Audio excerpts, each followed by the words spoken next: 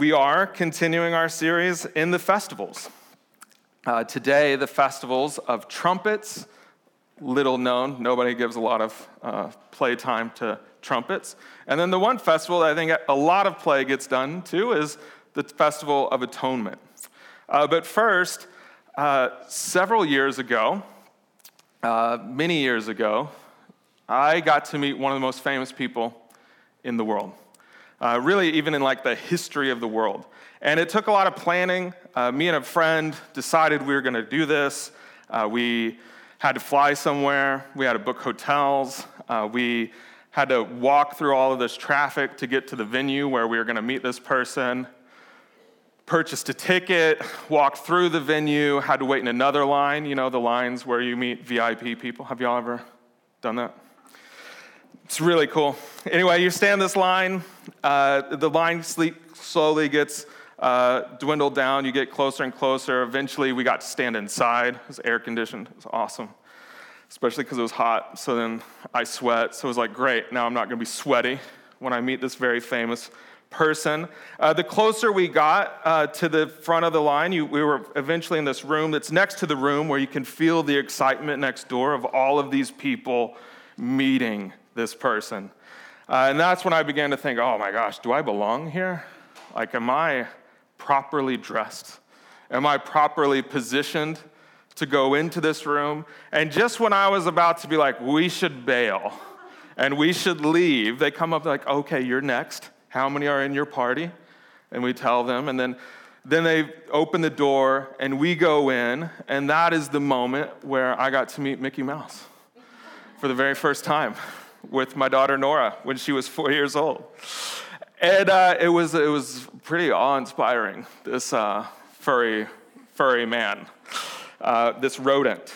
And I bring that story up only because I've failed to find something else that better describes holiness and shame. And which is really at the heart of what today's festivals are really about. Holiness is this reality of this kind of concept that there's this access that we have with God where we get to walk into the holiest of places, and you sit there and you stand there and you're like, oh, I kind of belong here. Something was purchased, the work was done, and now I'm here before God and I get to meet and have this encounter with the other. Like, that's a huge concept with holiness. The other one is this shame thing around, do I deserve? Should I be here? Have I done the right stuff to get into this room? Like, is that what I should be? I don't know if you've ever been in those kind of important rooms where you're like, I definitely don't belong here. We've developed a whole thing like the imposter syndrome, which is like Stockholm syndrome, but reverse, I guess. Like, I shouldn't be here, but then Stockholm syndrome, you think I should be kidnapped, right? Anyway, we've developed a whole thing around it.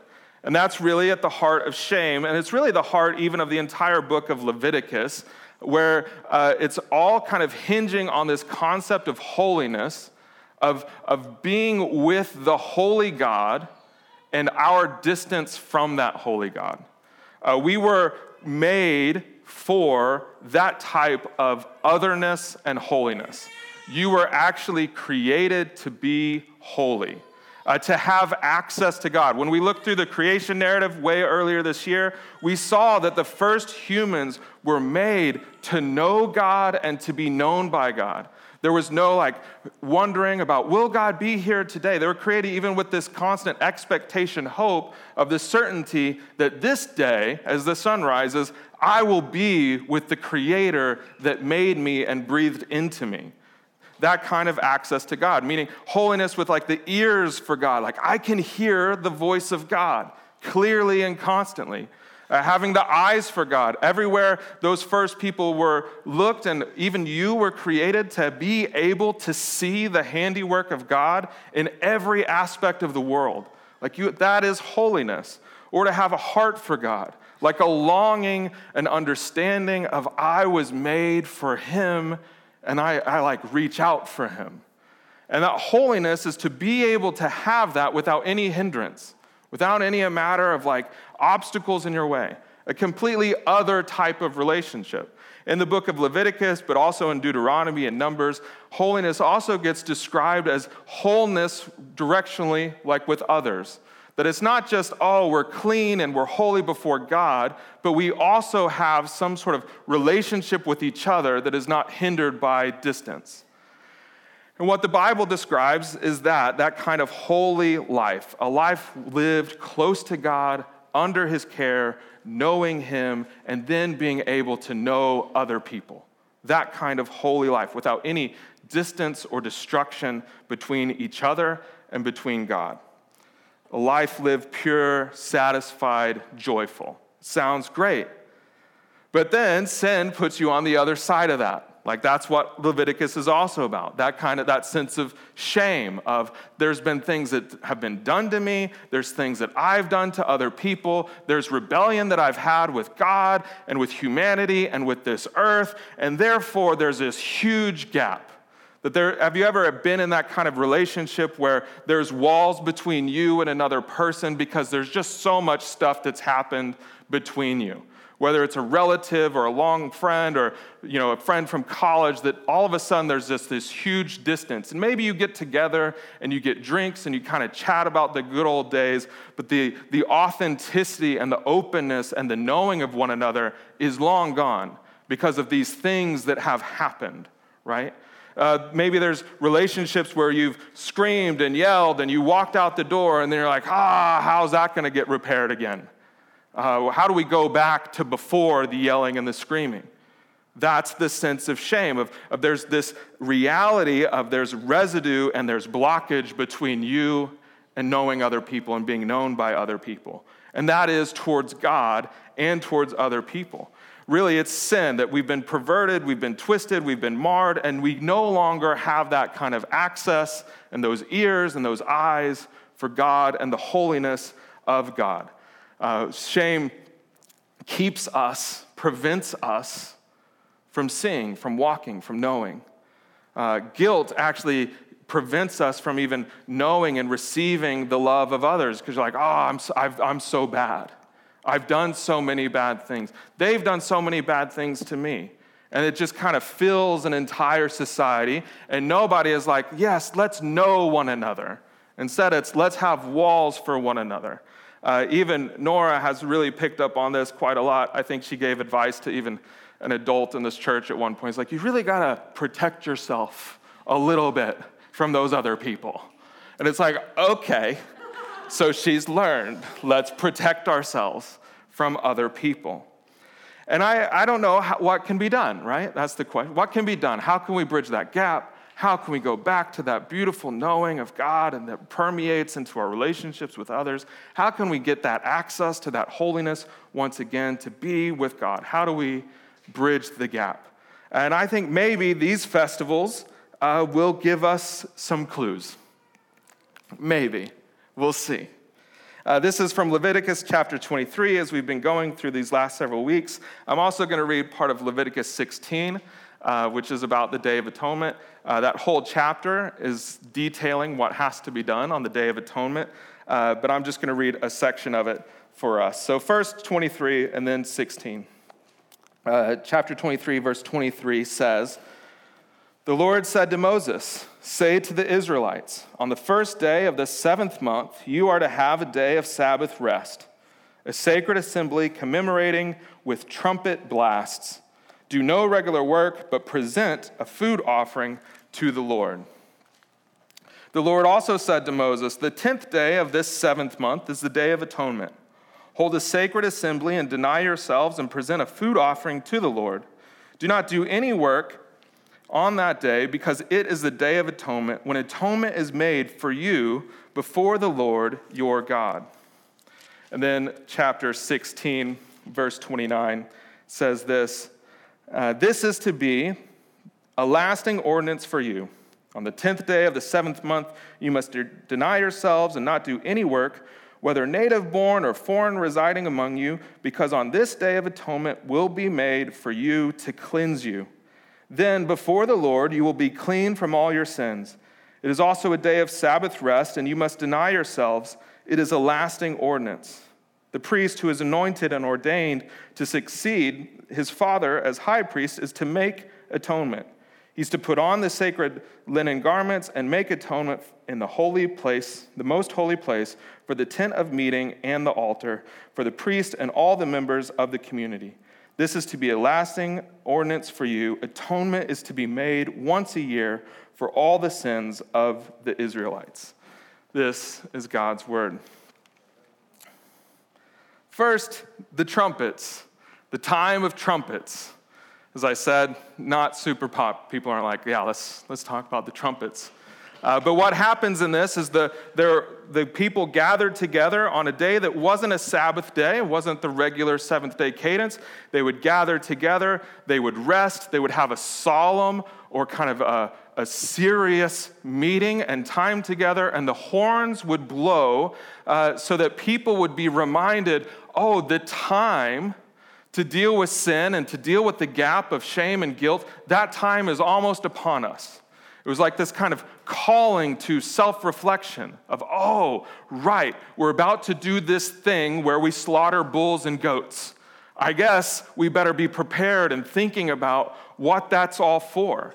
And God calls them to spend a whole day of fasting and resting so that they could grow in this depth of awareness of like, what is actually happening here? So that they could understand what is the gap. It was a time to evaluate their own souls and to think back over the whole year, right, the trumpets have called. Where was I the last time these trumpets were called? What was I doing in my life? What kind of things have I done over the last year? What things have been done to me? And then they would even evaluate and think about their community, their culture, their whole city. What are the sins that have just been building up for the last year? I think it's really important. You know, most of the time we dodge, like confession and acknowledgement of our own sin quite a bit. We don't say, I'm going to spend a day, I'm going to go into my house, I'm going to unplug, and I'm going to reflect on the sins of my life for the last 12 months. I'm going to sit there and I'm not going to eat anything. I'm just going to ask God, reveal to me my heart and all of the things that have been done to me, all the sin that I carry, all the sin that I have guilt over. We're just like brush forward, like keep moving on. But this is a day of rest and reflecting to come away and say, oh, I guess I'm the problem. I guess I am like part of what's happening here. Oh, my whole city, my whole country, my whole place is broken too.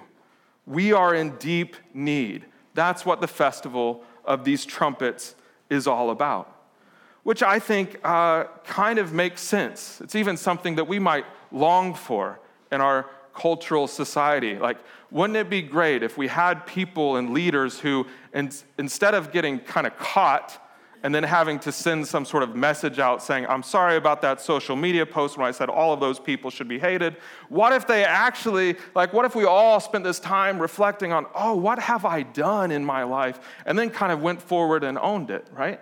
That kind of makes sense. Bring it out to the open, have this vulnerability, I've messed up, I'm messed up, we're all messed up. That sounds lovely, right? Does it deal with that gap of sin and shame?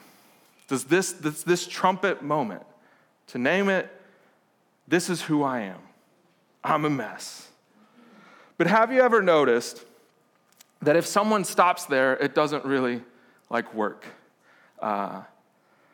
There's only so many times somebody can tell you, hey, I really messed up.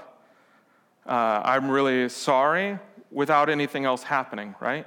There's only so much patience you can have relationally with someone. It's oh yeah, you're still doing that thing over and over again. I love it that you're being honest and saying, I'm really messed up. I'm just really unorganized. I really disregarded you. There's only so many times you can do that cycle without something actually changing. Saying it out loud is wonderful, but does it really close the gap? In the same way that if a person is shackled in chains and put inside of a dungeon, and they're in there and they scream out, I'm in the dungeon, I'm trapped, I'm in captivity, the shouting of that does not yield to them freedom. Nobody in the history of humanity and people in dungeons, whether fairy tales or otherwise, have been liberated simply by declaring, I'm in the prison. That's never happened before. It might signal to some sort of rescuer to come, but until that rescuer comes and undoes the shackles, you're still in bondage whether you say so or not. The same is true if you text all of your friends. You say, I have COVID, plus a picture of the test. That doesn't bring healing to say, I have COVID. Oh, wouldn't that be wonderful? If all we had to do was acknowledge, I tested positive for COVID. It might signal to a doctor or signal to friends on how to care for you, but it's declaring it doesn't make you healed. Just like a society, as important as it is to have marches and have conversations where you say, man, America's really messed up, doesn't make the country unmessed up.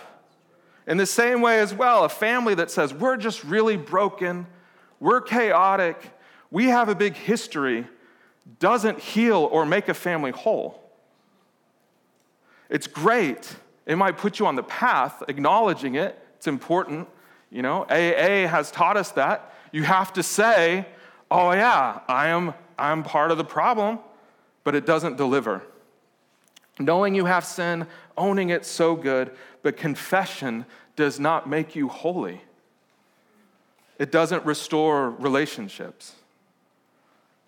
A few days later, there's the Festival of Atonement, which is really about 2 goats, and you can read about it in the whole chapter of Leviticus 16. Highly recommend. It's a little bloody, but I highly recommend. There's 2 goats on the Day of Atonement. The first goat is all about cleansing. It's about sacrifice. It's really about blood. And what happens is that the priest, the high priest, who's of the line of Aaron, will first take a bull, sacrifice this bull, and it will be bloody and gruesome, and it's awful, and they take the blood of that bull, and it makes the priest clean. The whole bull is just for the priest and for the temple ordinance. Like, they go around and they sprinkle this blood on things, and then that somehow is cleansing them because there was this huge price paid, massive price, just for the priest, because the priest himself is unwell, is also a mess. He also declared on the day of the trumpets, I'm a mess. The temple itself, almost like the black dust in LA, that fills all things and touches all things. That's the concept of sin in the Old Testament. It just covers all things. And so they purify the temple first, they purify the priest first, and then they go and they get this goat. And they put, that goat is the price for all of the sins of all of the people, and towards God, towards one another for the entire year. And they slaughter the goat. Then they take that goat's blood, and that is a cleansing for all of the people. And you might be thinking, wow, that's brutal. That's gross. That's awful. There's this innocent little 1-year-old goat out there getting slaughtered. You might think that is like a little awful, right? Maybe some of you are like, slaughter the goats. But it's like, that's what, they burn there's nothing, it's no feast like Passover. It's just blood and guts. And you might be like, yes, that's awful, and that's the point. Sin is brutal. Sin is awful, sin is gross, sin is costly. The relational gap that exists, the access towards the holy of God's because of the reality of sin requires something. It's so gross, so awful. There has to be a payment. And so that's what the first goat is for. It's this payment, the sacrifice of, man, we've done all of this stuff. It's like when you crash into somebody else's car and you're like, I guess I have to pay for that because I ruined that. A payment has to be made. A cleansing has to be done to get out from underneath the weight of sin. It's like when you have a fight with your roommate and then you come back and you give them flowers and you're like, payment for that fight.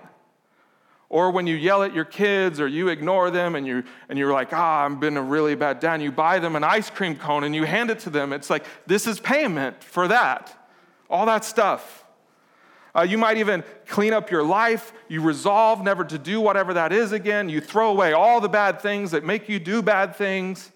You punish yourself, you beat yourself up. That's the sacrifice, that's the cleansing. The price is paid. Cleansing is happening, right? Does that actually work as well? Does that deal with sin and the gap? And it might for a while. Like clean up your act, give people gifts, make amends, right? But you still kind of like remember what happened. And so do they. Everybody remembers what happened. Forever, for all eternity, you will always be a person that walks into that space and is like, yeah, I did that thing. I remember, I have the mental picture, so do you. I remember when we were fighting. I remember when I sinned against you and against God, and it's still there. And so confession is great, cleansing is great, sacrifice is great, but there's still not a removal because sin is still present. It's in the air. But there's one more goat, second goat. It's a two-goat thing. And while there's a lot about the bloody first goat, the second goat is actually the high point. After all the cleansing and all the sacrifice, they bring the second goat forward. It's literally the scapegoat. That's where we get that term. When we talk about scapegoats, it's this second goat from Leviticus chapter 16. And they take that goat, and what the priest does, who's now been cleansed, and all the people have been cleansed, and the price has been paid, the priest puts his hand on the second goat, the head of the second goat, and he will confess, and he will put all of the sins of all of the people onto this second goat, who's just sitting there, alive, well, kind. I have a big, fluffy, sheep-looking dog, and he will, if you put your hand on it, he'll just sit there. And sometimes all of my sins are on this dog, right? Sometimes all of his sin needs to be dealt with. He ate my really good barbecue gloves where you can put your hand in the fire. Anyway, scapegoat. It's the dog. But the priest will put his hand on the goat. He'll pray all of the sins of all of the people for the entire year onto this goat. And then somebody else takes that goat and leads it out deep into the wilderness and abandons it out there and then comes back.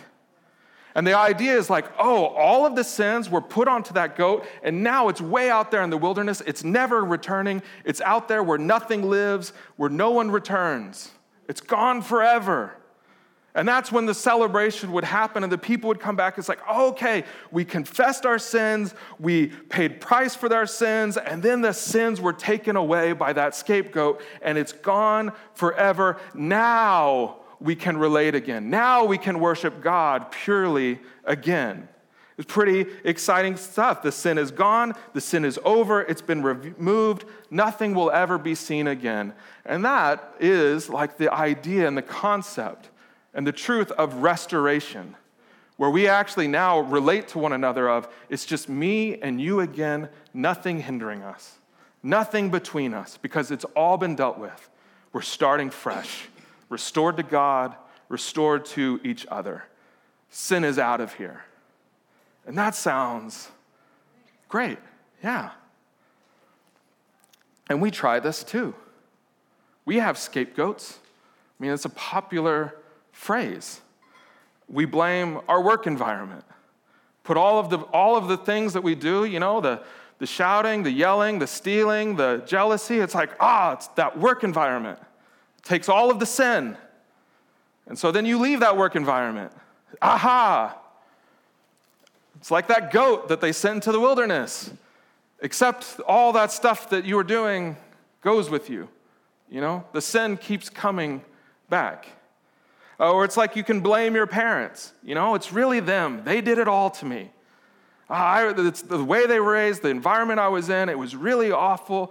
That everything that I do, you can trace it back to that one moment.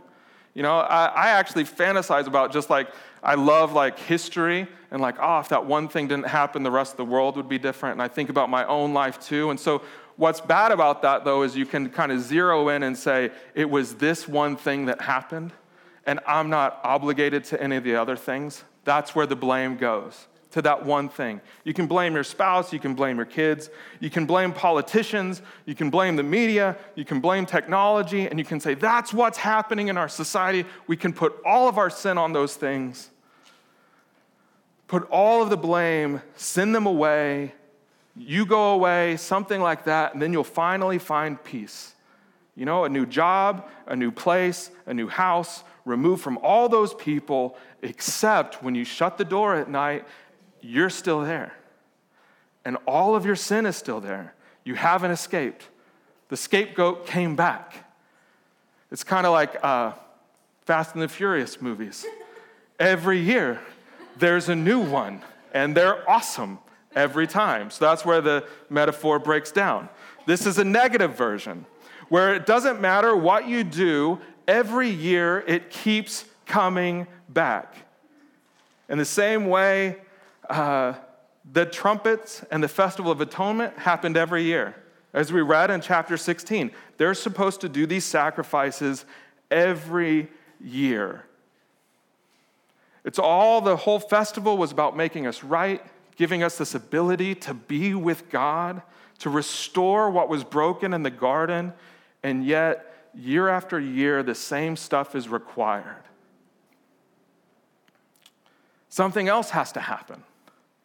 As Hebrews 10 says, the author of it says, blood and bulls and goats can't take away sins. Year after year, they offer these sacrifices. The priests are doing their work. And yet, something else still must happen. In fact, I would love to look at Hebrews chapter 10 about what else ought to happen. In Hebrews chapter 10, I'll start with verse 9.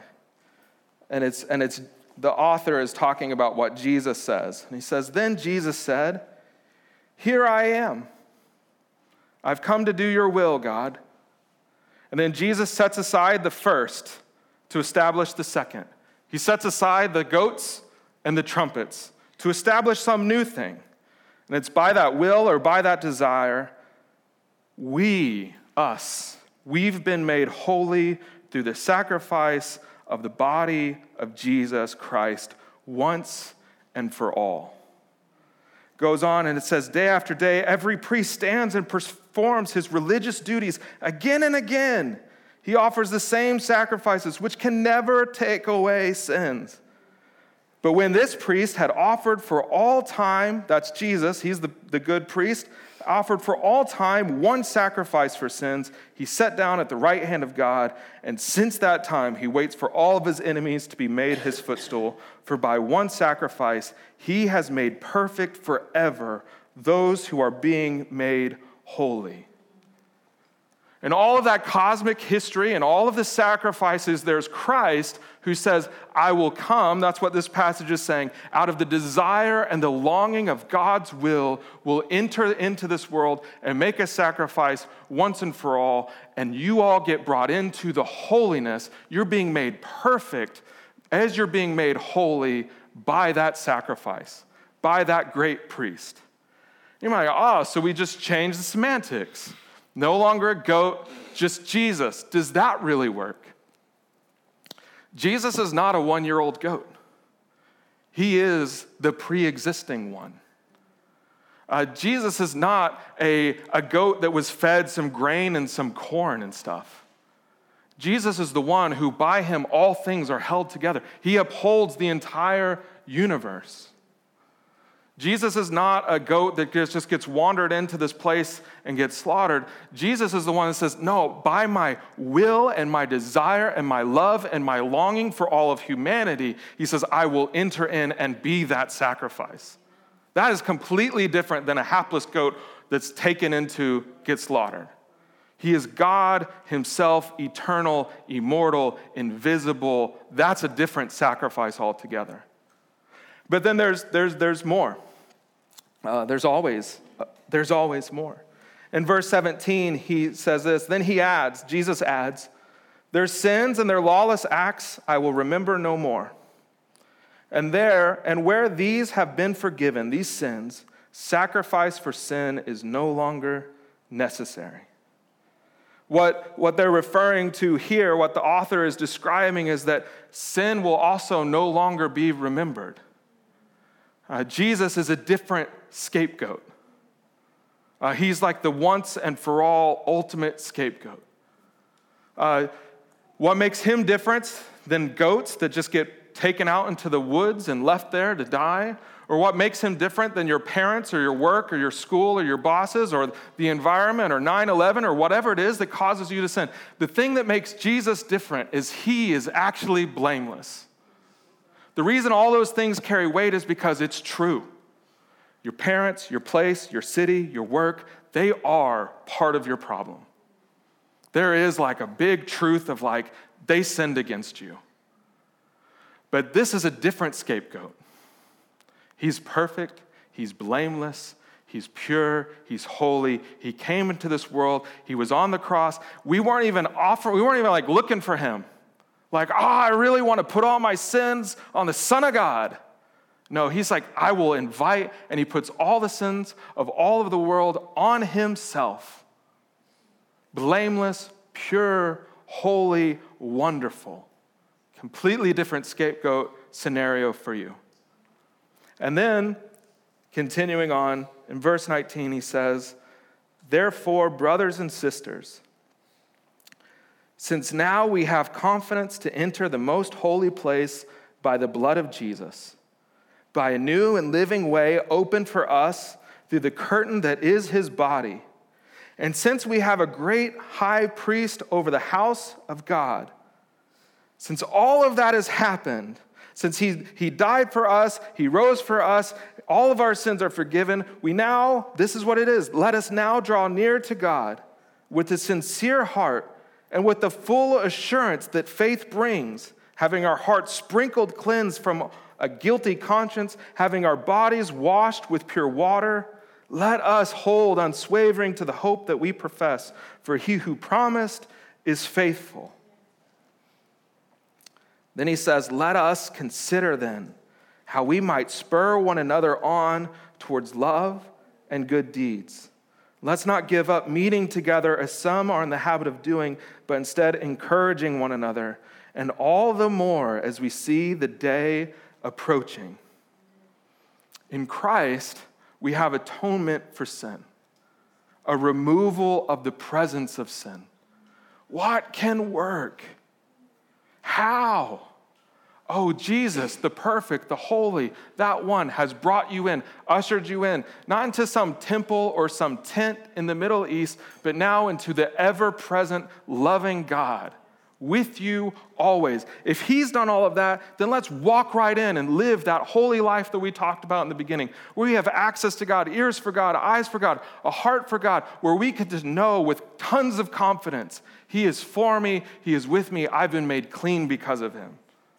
But why is he doing all of that stuff? That we might also be there prepared to praise him for an endless eternity. But even more, beyond that, we get to live in this relationship with one another, knowing that sin has been dealt with. Why do people not get together? Why do people lose the habit of hanging out and being together? Some of it's miles sometimes. People fly far away and we don't get to hang out. But often it's because we've had some stuff, so we don't hang out as much. What we get to do instead, because Christ has died and purified us and them and taken all of the sins of all of the world, and even those between our friends have taken them away, we get to spur each other on towards love and good deeds. And so I want to plead with you all that you cannot have joy and satisfaction, which is what we're praying to be and have this year. You cannot have joy and satisfaction without having some sort of restoration between you and God. It just doesn't exist. There's no way to have a lasting satisfaction in the pits and the valleys and the good times and the bad and the elections that go your way, that don't go your way. There's no way to have lasting satisfaction, to deal with the turmoil inside of you unless you're restored to God. There's just no way to have that satisfaction.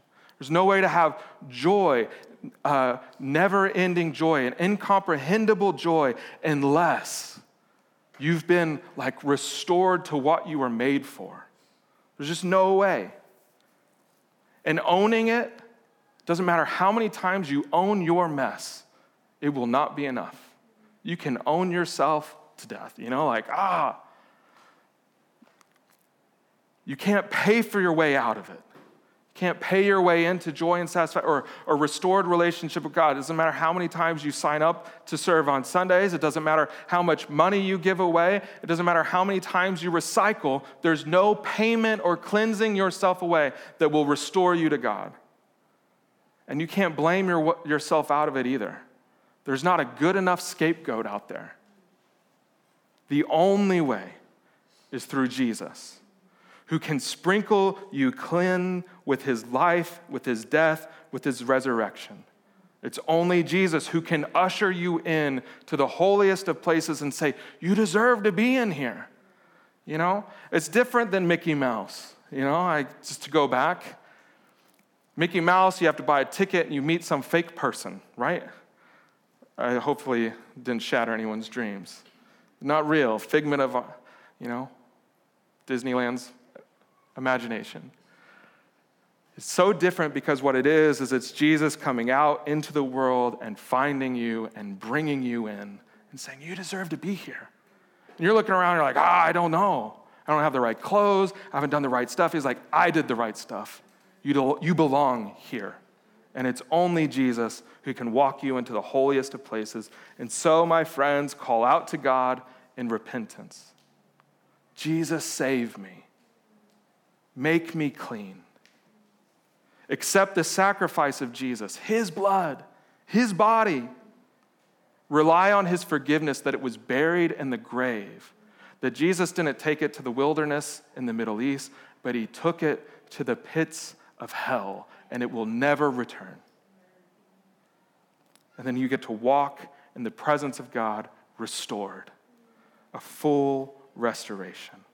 Eyes for God, ears for God, a heart for God, a labor for God with him and with one another is good. Let's pray.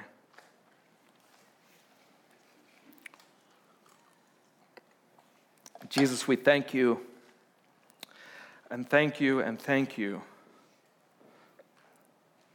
for your work in the cross. We're like a world, like the writer of Psalm 40. We waited and we waited and we waited, and then we heard God. Jesus, thank you for entering into humanity. I pray for us to have eyes to see you, a restored relationship, eyes to see the world as you see it, a heart for the world as you have a heart for it. Send us out of this place confident and assured that we are with you and that you are with us because of your great work. Thank you, Jesus. Amen.